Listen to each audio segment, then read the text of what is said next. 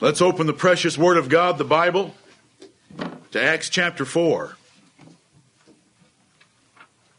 He's just the same today. 3,000 were baptized and were added right away. What chapter of Acts?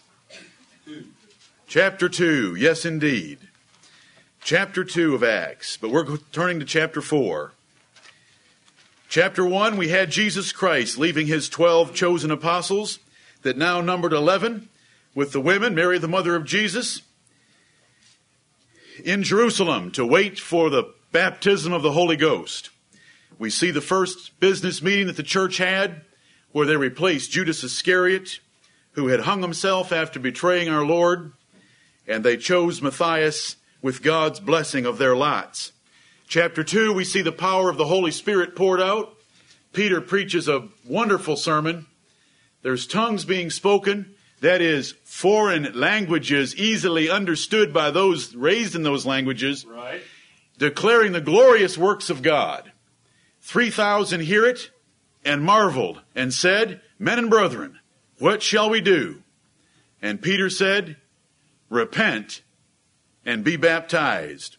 Amen. And they were baptized, 3,000 of them. They were added to the church. We saw the character of that church in the last part of that second chapter.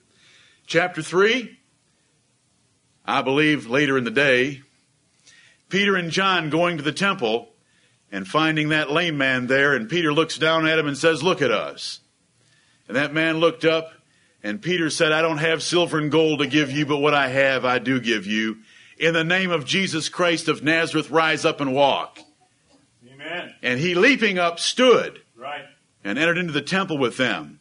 And Peter preached another sermon explaining that the Jesus Christ that they had crucified was the source of the power for the healing of this lame man, and that he was now seated at God's right hand, and the times of refreshing and restoration were in process, and they needed to repent so that their sins would be blotted out as God completed the New Testament era of grace, gospel rest. We come to chapter 4. It's very closely connected because we're still connected to the healing of the lame man. Because chapter 3, verse 26 ended with Peter saying to those Jews, "Unto you first God, having raised up his son Jesus, sent him to bless you in turning every one of you away from his iniquities." Right. And as they spake, all connected here. This is a huge outpouring of the Holy Ghost. Peter's speaking, tongues are being spoken, lame are being healed. And as they were speaking to the people, the priests and the captain of the temple and the Sadducees came upon them, being grieved that they taught the people. Now let me stop right there for a minute. Right. The established religious hierarchy does not like their people being taught. Right. They don't want you to know your Bibles very well, because if you know your Bibles very well, you're going to be able to take down their house of cards. Right. Being grieved that they taught the people. I want you to consider for a moment, we sang a song earlier tonight, "Hail the day so long expected," and that was the fall of Babylon. Right. The Babylon of Rome, the Roman Catholic Church. And we want to remember that for 1,000 years, for 1,200 years, for longer, they kept the people in total darkness. What were the Middle Ages called in times past when men spoke more plainly? Dark Ages. The Dark Ages. That's more descriptive than Middle Ages. Middle Ages doesn't help you at all, except that there were some ages before and some ages after. But Dark Ages tell you that there wasn't much light, Right. because the Catholic Church controlled the knowledge. What language was the Mass done in until 1963? Latin. Latin. Now, isn't that precious? Wouldn't you like to go to church for a 1-hour ceremony where you sit there like a stooge and watch some people do a play up front in Latin? In America. Everywhere, every Catholic church, it was done in Latin until 1963. That is darkness. Do you know how much you can learn that way? What if I could speak Russian? I began speaking to you in Russian. How much would we get? Remember, Catholic priests don't teach anyway. All they're doing is going through a planned 60-minute ritual so that on the 61st minute you can know you'll be in your car. There's no teaching even if they did use the language. Right. I'll take you to Mass Saturday night, 6 p.m. Anyone that wants to go with me, I'll take you down to St. Mary's, and we'll see whether it's going to be Charlie Brown this week or the Atlanta, what's the football team? The Falcons. Yeah. That he's going to use for his little homily. But they were grieved that the people were being taught. We want you to open your Bibles in your laps. I want to open the Word of God. I want to read it to you. I want to read it distinctly. I want to give the sense. And I want you to go home with some understanding of it so that the wool can't be pulled over your eyes. Right. And these priests and the rulers of the temple and the Sadducees were grieved that the people were being taught. And that's the way it's always been. You go look at a John Wycliffe or a Martin Luther or William Tyndale or John Calvin or John Huss or some of the martyrs of what's commonly called the Reformation, and it's because they would go out in the street and they'd preach to people. They'd preach the Word of God and open their eyes to see the truth. Right. And remember, Jesus Christ had called the Apostle Paul in Acts chapter 9 and said, I'm going to send you to the Gentiles to turn them from the power of Satan unto God by opening their eyes that they can see the truth. And the establishment doesn't like that. Because there are lazy men, refined men, who like the security, the income, the protection, and the power and prestige of working for that religious establishment. And so for their self-interest, they want to protect it. Now, every good minister wants to protect his congregation from false doctrine. But when you get into a large system, you're not there because you love doctrine. You're there because you chose a career when you were 18 years old. Instead of being a doctor, an accountant, or putting in windshields, you decided that you were going to go into the ministry. And God's never called a man that way. But that's how the religious establishment is built. But they were grieved that they taught the people and preached through Jesus the resurrection from the dead. Now, you need to understand a Sadducee. A Sadducee was a Jewish sect. That is a Jewish denomination. And this particular denomination was the liberal one. Right. They didn't believe in spirits. All they believed in was the body, and that was it. And after that, there wasn't anything more. There wasn't a resurrection from the dead. Man didn't have a spirit when he died. There was no spirit to go anywhere. They believed in the annihilation of the soul. Ever hear that one before? Jehovah's Witnesses and others? They were the Sadducees. The Bible tells us that many times. They came to Jesus. This is how crafty they were. Because Jesus made them look like fools, you're not going to think it's very crafty, but it was a pretty good argument. Jesus.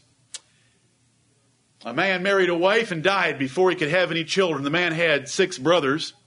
And so the woman married the second brother to try to have a son for the first brother, and he died before they could have any children. And then there was a third brother. He married her. And so all 7 brothers married this woman. They didn't have any children. In this so-called resurrection that you're preaching, whose wife will she be? Master. You ever remember reading that one in your Bible? Oh, yeah. See, they were mocking the resurrection from the dead. And Jesus said, ye do err, not knowing the Scriptures. Amen. For they are neither married nor given in marriage in heaven, but are as the angels of God. Right. They didn't believe in a resurrection. And so here comes a couple fishermen that are standing in their temple. And guess what? Where the biggest crowd is? The biggest crowd wants to see a man that just keeps jumping. Because he's healed. And he's giving glory to God with his mouth. And they're speaking in foreign tongues.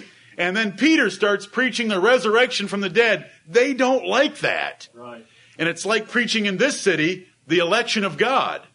This city doesn't like it because of a university that's here. They were grieved that they taught the people and preached through Jesus the resurrection from the dead. I want you to remember, Sadducees don't believe in the resurrection. Paul's very crafty. We're going to run into him later when he's on trial. And he looks out there and sees this huge crowd there that wants to get him killed. And he looks out and he realizes that half the audience is the Pharisees, who were the most conservative denomination of the Jews' religion. They definitely believed in a resurrection.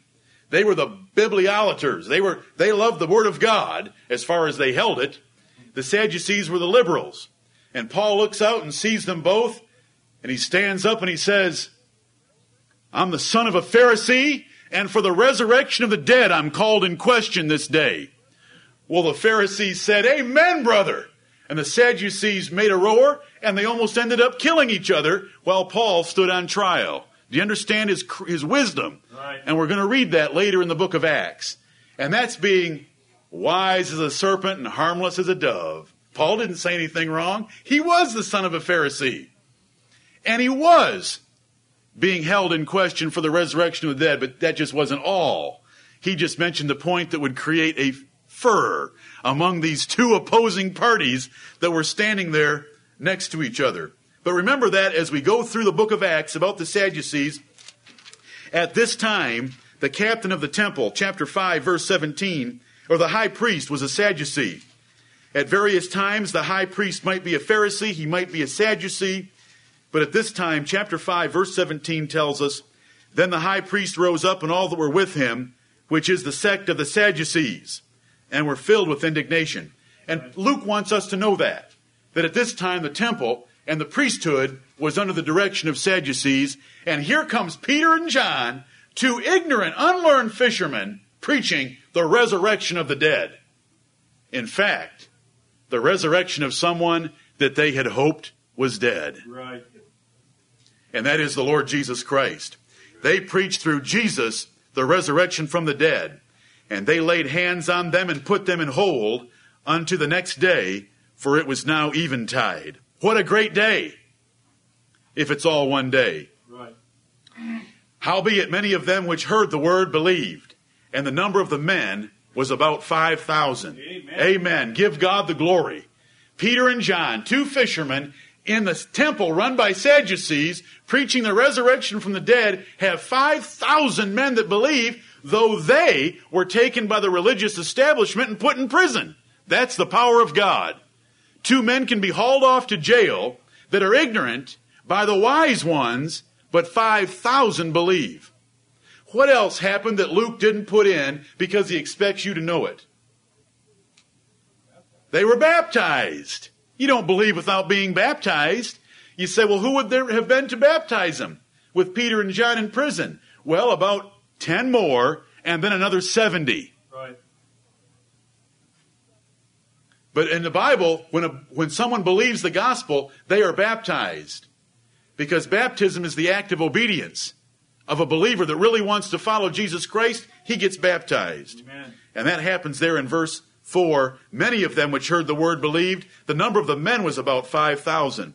So what do you want to say? We had a crowd of about 10,000 converted, 8,000, 12,000 with women and children. A large number. The Lord is adding to his church. Right.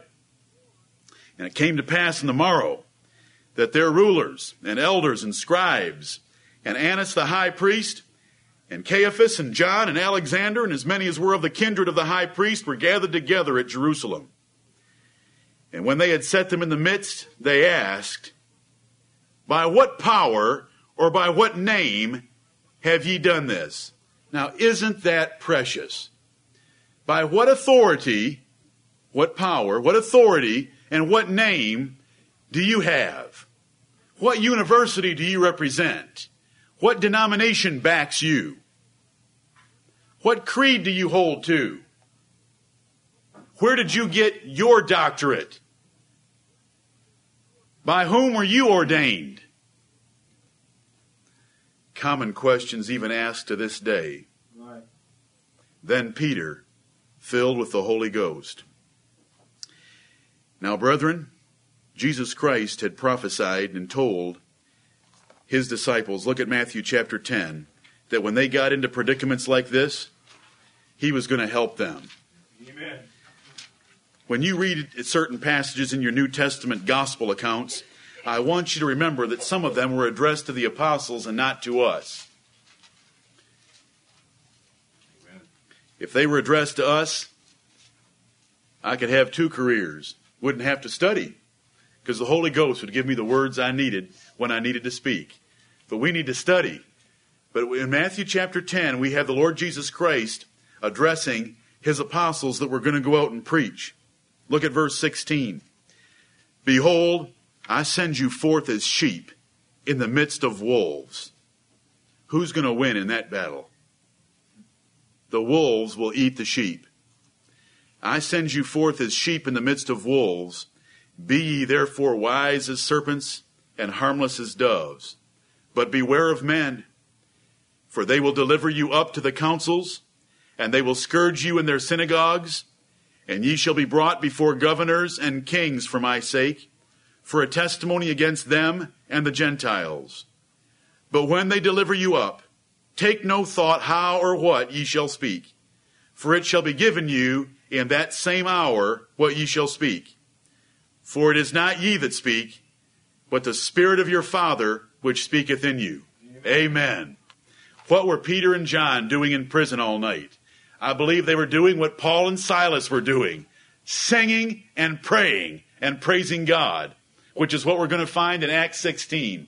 They weren't worried because Jesus had said, take no thought. Don't worry about what you're going to speak. I'll give it to you in that hour. Now, I personally would like it a few more hours earlier than that because it just gives me a comfort level to know what I'm going to speak on before I get there. But you know what? These men were men of faith. Right. And so they waited until they were hauled here. And notice what it says about Peter, verse 8. Then Peter, filled with the Holy Ghost. It doesn't say he got it again or was filled again. It just states he was filled. Right. Then Peter, filled with the Holy Ghost, said unto them, Ye rulers of the people and elders of Israel. And these are the words of the Holy Ghost. If we this day be examined of the good deed done to the impotent man, by what means he is made whole. Notice that. I just want to point out, we got to move through this quickly. I just want you to see that Peter's first words from the Holy Ghost are, we were put in jail, and now we're on trial for a good deed. Right. If we this day be examined of the good deed, why weren't they all blessing God? Why weren't the religious leaders blessing God for the healing of this lame man? But instead they want to examine these apostles because they didn't have the right credentials or they hadn't been ordained by the right ordaining board. If we this day be examined of the good deed done to the impotent man, by what means he is made whole, be it known unto you all. You want to examine us and ask us by what authority we do this? Be it known to all of you and to all the people of Israel, that by the name of Jesus Christ of Nazareth, whom ye crucified, whom God raised from the dead, even by him doth this man stand here before you whole. Amen. Amen. This is a trial, brethren. Can you go with me for a few minutes back into this courtroom and into this trial? The entire establishment of the authority of Israel is there. And they're examining two fishermen, but they're filled with the Holy Ghost. And they're giving credit where credit is due and belongs. And that's to the Lord Jesus Christ of Nazareth. And notice, they get his whole name out there. Jesus Christ of Nazareth. And you'll notice that many times I say his name that way because the Bible does, so I want to. Right. Because those words to me remind me that he was a boy that once grew up in a city called Nazareth. And I don't want you to ever forget that. Jesus Christ is a man. There is God the eternal Spirit and his Son Jesus Christ, which was born of the Virgin Mary, who lived in this world as a man for 30 years, 33 and a half years. Jesus is a man. Jesus is a man on a literal throne in heaven right now. We'll see him with our eyes. You'll never see God. You will see all that God is through the person of the Lord Jesus Christ. But we want to remember that he is our mediator. He's a man that's in heaven for us. It's a man that saved us. Not only a man, he's the God-man. Amen. He's God in the flesh, Emmanuel.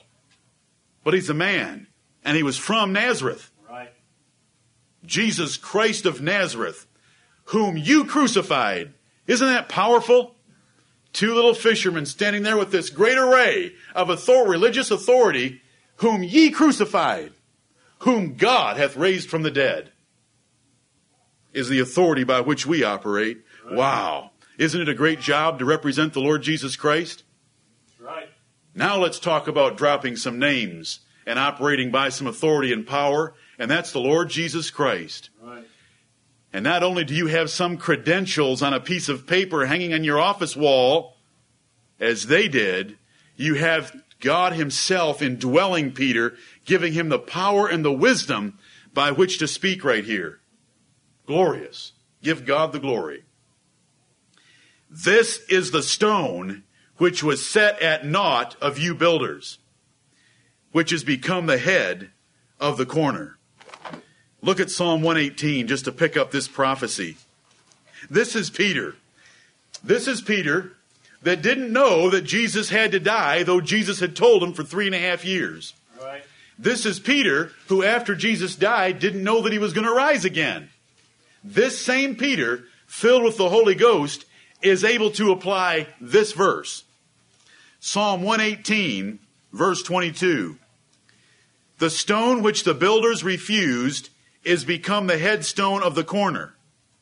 This is the Lord's doing. It is marvelous in our eyes. Now, brethren, if you were reading Psalm 118, would you jump up and down when you got to verse 22 if you had been Peter in the year 33 AD? But the Holy Spirit told Peter, these verses are a fulfillment of Jesus Christ. Lay it to him.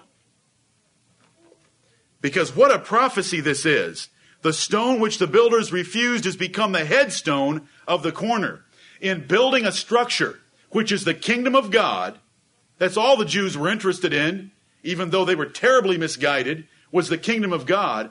The headstone of the corner, the most important stone in the entire building, was going to be refused of builders, but it's going to become the headstone anyway, because it's the Lord's doing, and it's marvelous in our eyes. And he lays that jewel on them. Back to Acts chapter 4, verse 11. This is the stone which was set at naught of you builders, which has become the head of the corner. You refused this cornerstone. The Lord has done something marvelous, and he has become the head of the corner. It's the Lord Jesus Christ. The marvelous thing, God raised him from the dead and set him at his own right hand, making him King and Christ, Right. Lord and Christ. This is a short sermon. Wow. I'd love to have heard that. In that packed courtroom, with all those religious men there despising them, they were grieved because they were teaching the people. And there's a man over here toward the side still doing this. Oh, yes, brethren. I don't know where he was during the night. I'll bet he asked to be in shackles next to Peter and John, because he's right there with them. Right. And he's still testing his limbs, full of energy, blessing God, his face glowing with the blessing of God in his life. And these two men speak the way that I just described to you. Brethren, I want to lift up the Lord Jesus Christ. I don't believe in goosebumps from the Holy Ghost, but I'll tell you, when you read a verse like this or you hear it, you want to give glory to God and his Son Jesus Christ. Amen. Who wouldn't want to follow him? He healed a man lame for over 40 years, simply by the use of his name. And so the Apostle Peter says in verse 12, neither is there salvation in any other. That includes Caiaphas, John, Annas, Sadducees, Pharisees. There is no salvation anywhere. It's not in Moses. It's not in the prophets. It's not in Mohammed. It's not anywhere except in the Lord Jesus Christ. Neither is there salvation in any other, for there is none other name under heaven given among men whereby we must be saved. Amen. Right. What a short little sermon, laying on them the authority of the Lord Jesus Christ. By what name do you do this? Oh, they shouldn't have asked that question. By what authority do you do this? Oh, they shouldn't have asked that question. They should have just got excited about a lame man bouncing up front. Right. Instead, they want to know what name and what authority. Well, Peter answered their question. By the authority of Jesus Christ of Nazareth, and there is no other name under heaven given among men whereby we must be saved. Right. Now let's talk about that name for just a minute. Do you get the benefits of that name because you have a bumper sticker on your car that says honk if you love Jesus? Do you get points in heaven because you have a bumper sticker on your car that says Jesus is my co-pilot? Ooh, I don't even like, do you like hearing that one? I don't like saying that one. Jesus isn't my co-pilot. He's my Lord and my Redeemer. Amen. And if anything's being piloted, he's doing the piloting and I'm a passenger. Right. I don't even want to be his co-pilot. I'm a passenger. Anyway, you know what I mean. Well, does it mean that you wear a cross with Jesus hanging off it around your neck on a silver chain called a crucifix? Is that by which we get the... Is it saying the name Jesus? Or is this verse just saying that there is no salvation in any other name or authority? All authority and power is given under heaven in the person of the Lord Jesus Christ, and he just happens to reference him by his name. Right. All authority, all salvation, all power is in the Lord Jesus Christ, and there is no other being that would have a name under heaven whereby we must be saved. Jesus Christ is the only hope of salvation, and there is no other, and that's the authority by which we operate, and he's the only source of salvation. Amen. Right. The word name being put for the person of Christ. It's not quoting it, it's not saying it. It's Jesus himself that's the source of salvation and the power for it, and the answer to their question. I love this little passage here. I could read it over and over and just dwell on its words and think about a simple fisherman who was so frightened just a few days earlier because a little girl said to him, I think you have been hanging around Jesus of Nazareth also. And he denied that he ever knew him. Now, brethren, this wasn't any little servant girl, and this wasn't a fire outside the palace of the high priest. The entire assembled authority of Israel was there, and they were demanding of him by what authority he was operating, and he let them have it. I hope you love reading that, thinking about it. This is a history book, brethren. It's for us to go back and see what true Christians were like. We don't look anywhere else to see a picture of true Christians, but right here, this is what they were like. Amen. They lifted up Jesus Christ of Nazareth. Now, when they saw the boldness of Peter and John, I've been trying to tell you that they were kind of bold. I hope you got that picture of how they preached, so short, so concise, so powerful. In answer to the question, when they saw the boldness of Peter and John and perceived that they were unlearned and ignorant men. Well, now, how did they perceive that? Those words that we just read must have come out in some way with the formation of the syllables and the accent on the words and the grammar that showed that those men weren't trained, they weren't polished, they weren't refined, they weren't highly educated. They were fishermen. They may have known very little beyond what about the nets and the boats that they worked on with their dads since they were young. Remember, both of these men with their brothers worked with their fathers in fishing. Right. They looked at them and realized that they were being bold, that they were unlearned and ignorant men. They marveled. They had just heard wisdom. They had just heard an obscure psalm applied to Jesus Christ by a fisherman with boldness who stood there and laid it to them. And they took knowledge of them that they had been with Jesus. I want everyone to marvel when they see us and hear us and take knowledge of us that we've been with Jesus. Right. Jesus is nothing to be ashamed of. Some of you go to Greenville Tech. Others of you work other places. You go to different schools. I want to tell you one name that there is no shame in, and it's Jesus Christ of Nazareth. Amen. Every other name that can ever be mentioned has shame attached to it. And do you know what name we're most ashamed of? The name of Jesus. May God have mercy on our wretched souls. Right. There is one name that we should never be ashamed of. But you know, and I know, that in public places, to mouth the name Jesus is a difficult thing to do because our flesh recoils at that great man that God sent into this world to save us from our sins, and has put at his own right hand, and Satan hates that man, and Satan hates that name, and so it's difficult.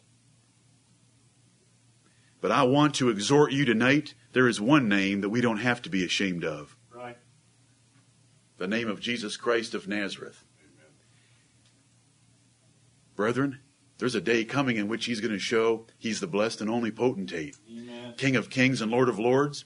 And when he makes a public display to the whole universe that you are one of his, in front of the entire gathered universe of angels, devils, and men, that you are his, and he comes and intercedes for you on your behalf in front of God Almighty to deliver you from what's written in the books that you have done in your life, you'll be glad that the name of Jesus Christ is true.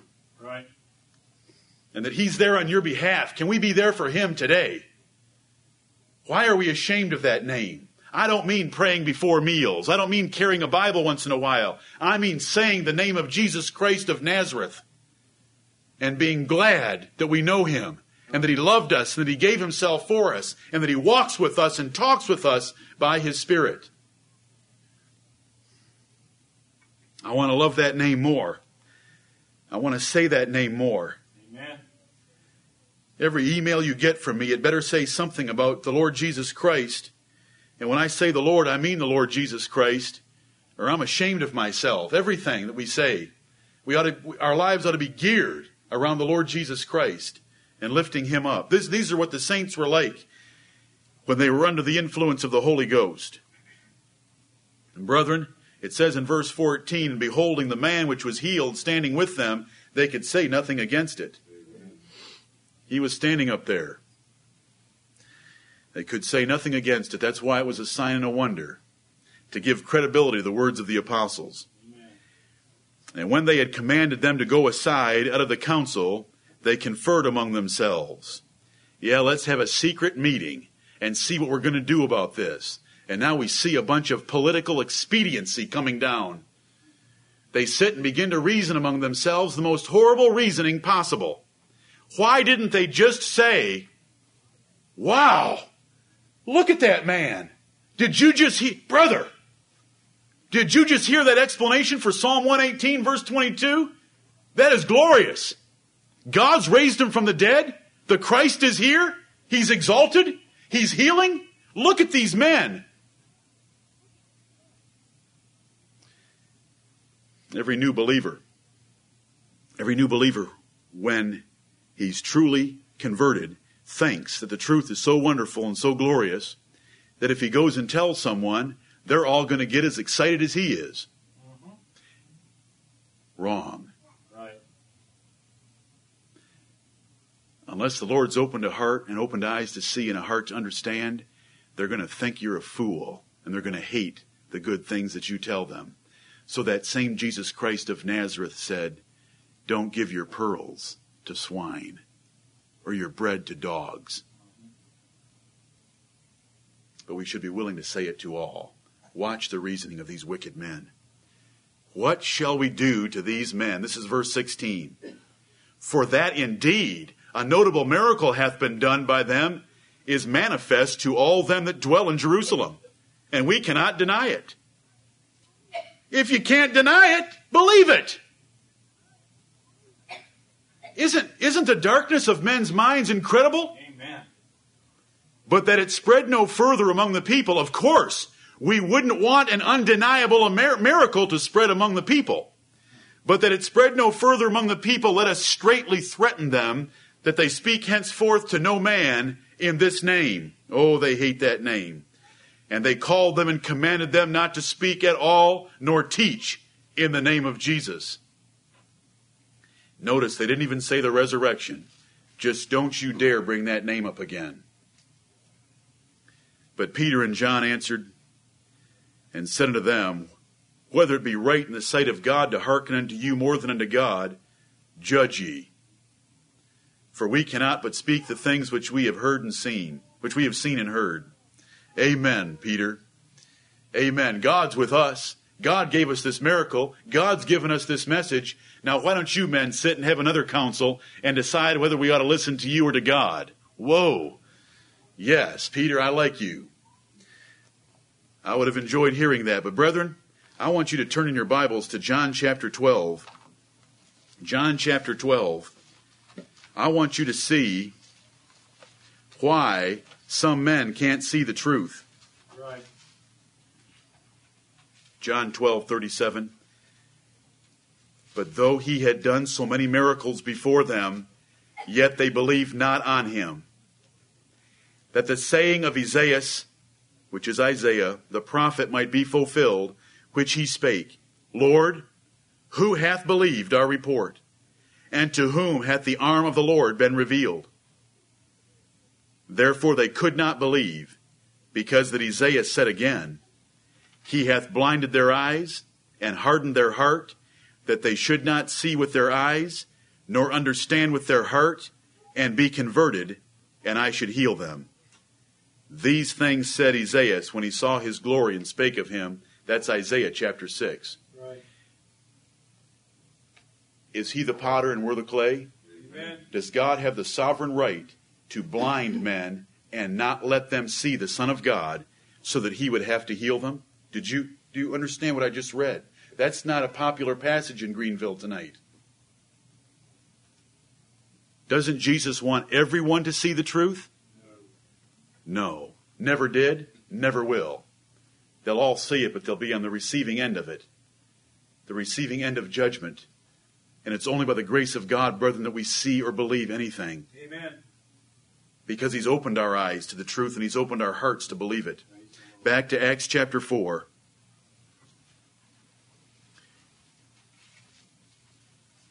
So they threatened them this time. Verse 21, so when they had further threatened them, they let them go, finding nothing how they might punish them, because of the people. If we ever make a decision in this church because of the people, would somebody please put a gospel bullet between my eyes? Do you want us to ever do anything in here because of the people? Can you believe that? How about because of God? How about because of His Word? How about because of a miracle? Amen. Because of the people. They're making their decisions out of political expediency to keep their fat cat jobs.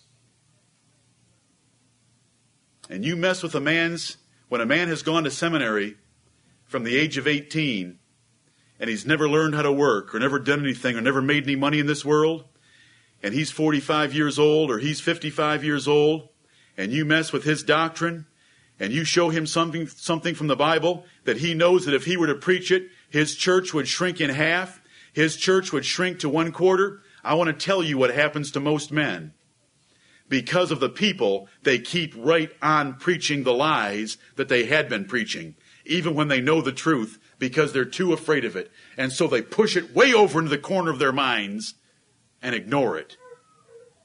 And if you don't think that men are that wicked, you're just being foolish. Because of the people, it's right here. The whole establishment. For all men glorified God for that which was done. For the man was above 40 years old, on whom this miracle of healing was showed.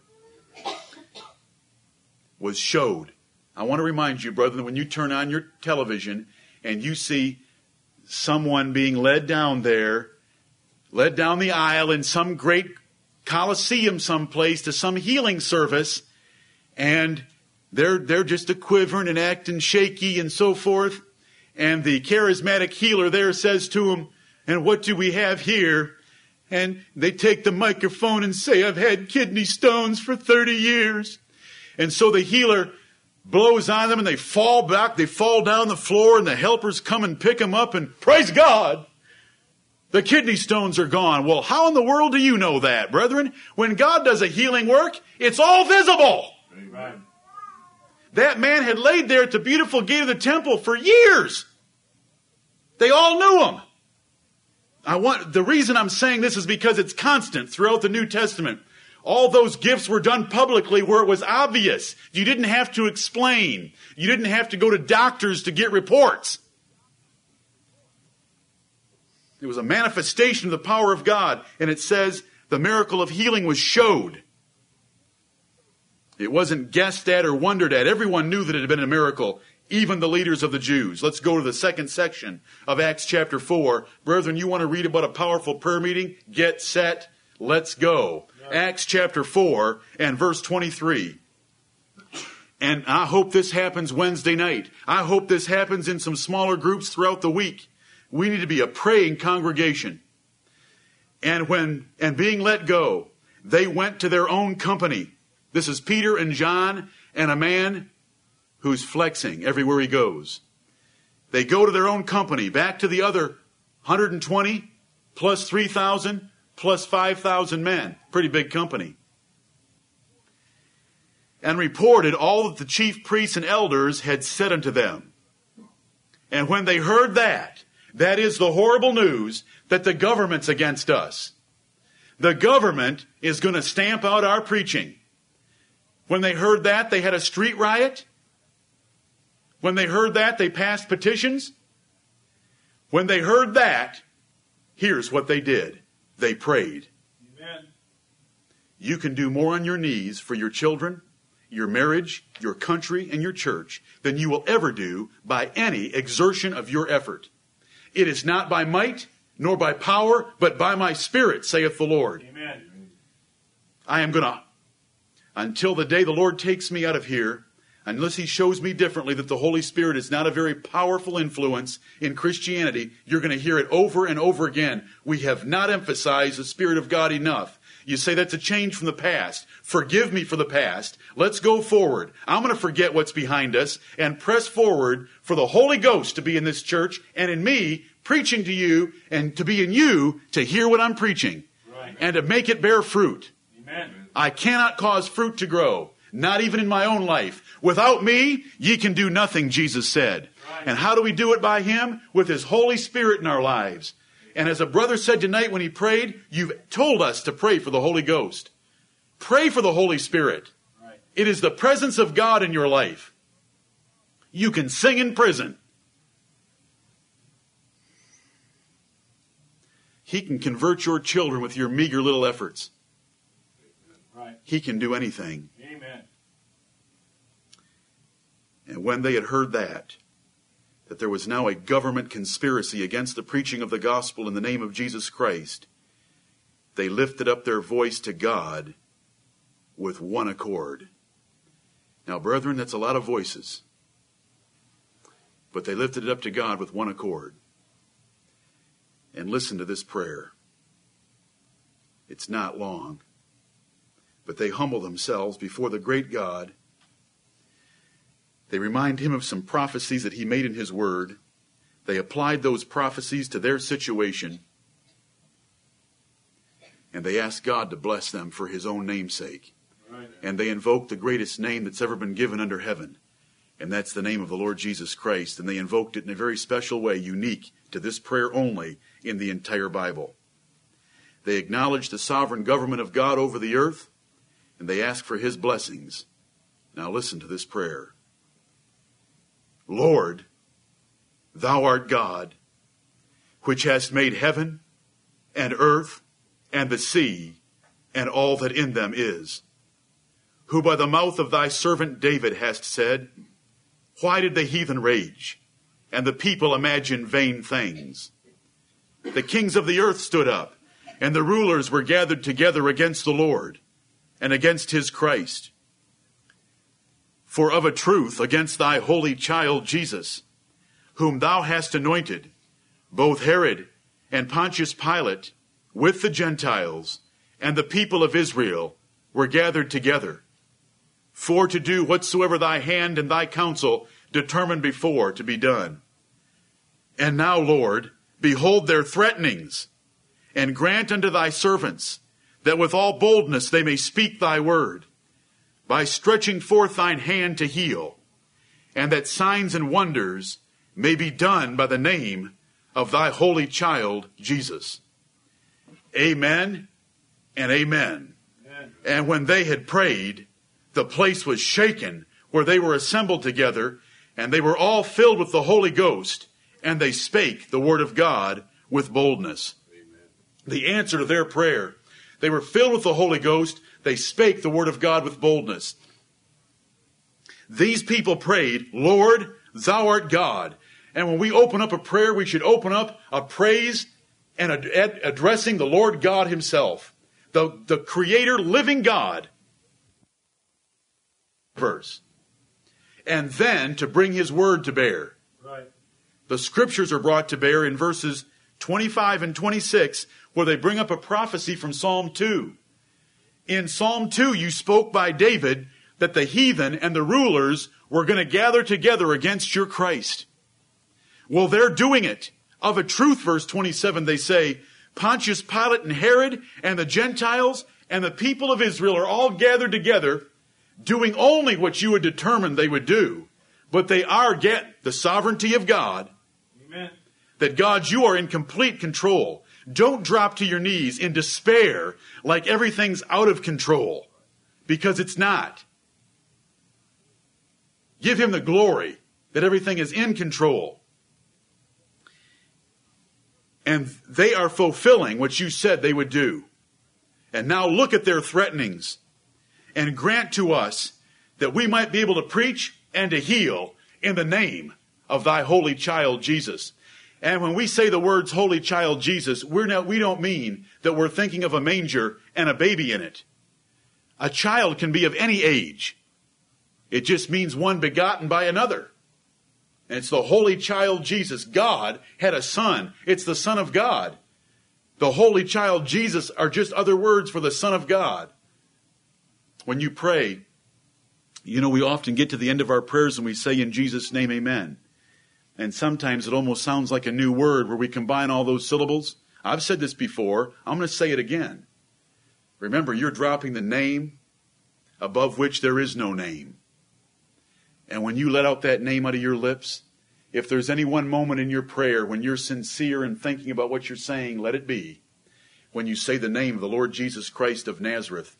Because as Peter, when he looked at that lame man, in the name of Jesus Christ of Nazareth, rise up and walk, there is power in that name. No man can say that Jesus Christ is Lord but by the Holy Ghost. And when you're praying, and you can come to the conclusion, or you say it 10 times through your prayer, that you're praying in the name of Jesus Christ, and you're doing it with the full sincerity and willingness to obey him, you are doing it by the Holy Ghost, and heaven can be shaken by that name. I want to tell you, the devils in hell tremble before the name of Jesus Christ of Nazareth. Amen. And when they had prayed, the place was shaken where they were assembled together. Amen. Give God the glory. What a prayer meeting. They were all filled with the Holy Ghost, and they spake the word of God with boldness. But brethren, it had more of an effect than that. Not only was the preaching better and the miracles better, and not only was the place shaken, I want you to see the character of the Church of Jesus Christ again. Amen. And it's not a community outreach center, and it's not a gymnasium, and it's not a building program. It's not a Christian school. This is the character of the Church of Jesus Christ. And Luke, who is a very detail-conscious man, a physician, wrote the same words in chapter 2, but he's going to give them to us again. I wonder why. Do you think we should learn from that little Bible rule of emphasis that if God repeats it, we should take heed to it? Amen. This is what I want us to see as we go through Acts. And the multitude of them that believed were of one heart and of one soul. Mike, you got up here tonight and you said that that's what you prayed for this assembly, and you wanted us to pray for that. This is the character of the Church of Jesus Christ. Amen. There aren't divisions. There aren't differences. There's no bitterness. There's no animosity. There's no factions, no cliques. The multitude of them. Do you know how big this multitude was now? It was huge. It was great. They were of one heart and of one soul. You know I could take that little clause there and we could look at 40 other verses. But are 40 other verses going to help you? Reading this verse by the power of the Holy Ghost, which I hope you're praying for this church, which I am, is all that we need. Because we know we ought to do this. I don't need to give you more proof. But we don't do it in the flesh either. It's not a list of rules on your refrigerator. Don't do anything in the flesh. Humble yourself before God and realize this is what He wants from us. And let Him bear this fruit in your life. And yes, make the effort to do it. And pray before you do it. And pray while you're doing it. And pray after you do it. Right. And God will bless you in the giving. And in the unity. It is our duty to maintain the unity of the Spirit in the bond of peace. The multitude of them that believed were of one heart and of one soul. Neither said any of them that aught of the things which he possessed was his own. Right. Neither said any of them that aught of the things which he possessed was his own. Every member of this multitude said, if there is any need in this assembly, and I have the means for it, I will give what I have. Nothing is mine to be kept back. I will give what I have for the benefit of the church. But they had all things common. If someone needed a place to stay, there was a place to stay. If someone needed a meal, they had a meal. If someone needed a vehicle, they had a vehicle. That's when men are operating by the Spirit of God. And brethren, look what effect it has on the church and the ministry. And with great power gave the apostles witness of the resurrection of the Lord Jesus. And great grace was upon them all. Amen. What do you think? What words do you think in the whole book of Acts that your pastor wants for this church? Great grace was upon them all. Amen. Great grace was upon them all. Not some, not most, but upon them all. Not a little grace, not some grace. Great grace was upon them all.